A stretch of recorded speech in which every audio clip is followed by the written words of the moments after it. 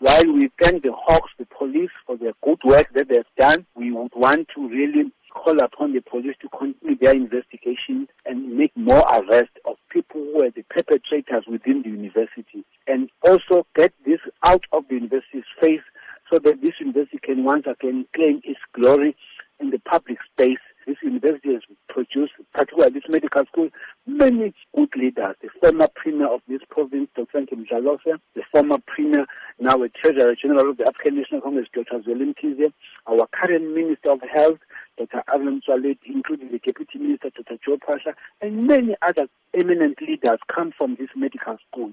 And we therefore will find it very unfair to taint a university that has done so much.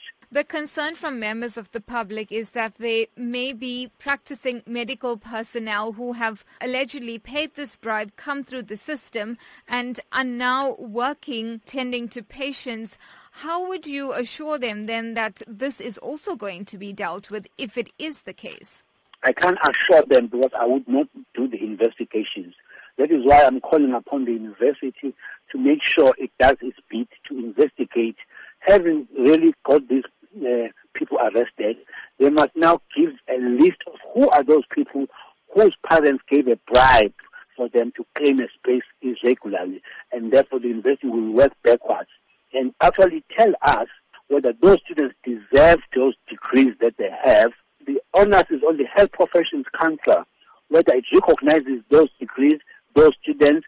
Now, as alarming as this syndicate is and how they operated, do you believe it highlights really the desperation of people to get into medical schools in particular? Unfortunately, even if it does, we don't really get into such an unscrupulous manner. That is why it has us as government who has been saying to the universities, please increase your intake of students because we are crying for more doctors.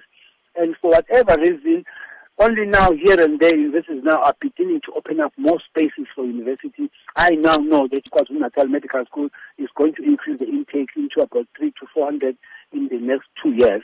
But before that, they were glued to 200, and yet they received about 1,500 applications. That is why, as government, we took it upon ourselves to send students to go and train elsewhere, in particular in Cuba, so that more and more students can qualify as doctors and come and assist us. We were very much aware that we are in a dire need of more doctors. These ones have jumped the queue of deserving students. Within that limited number of 200, they were taken in, and deserving students were not taken in who were then supposed to have qualified and become doctors. But they jumped the queue in an irregular manner.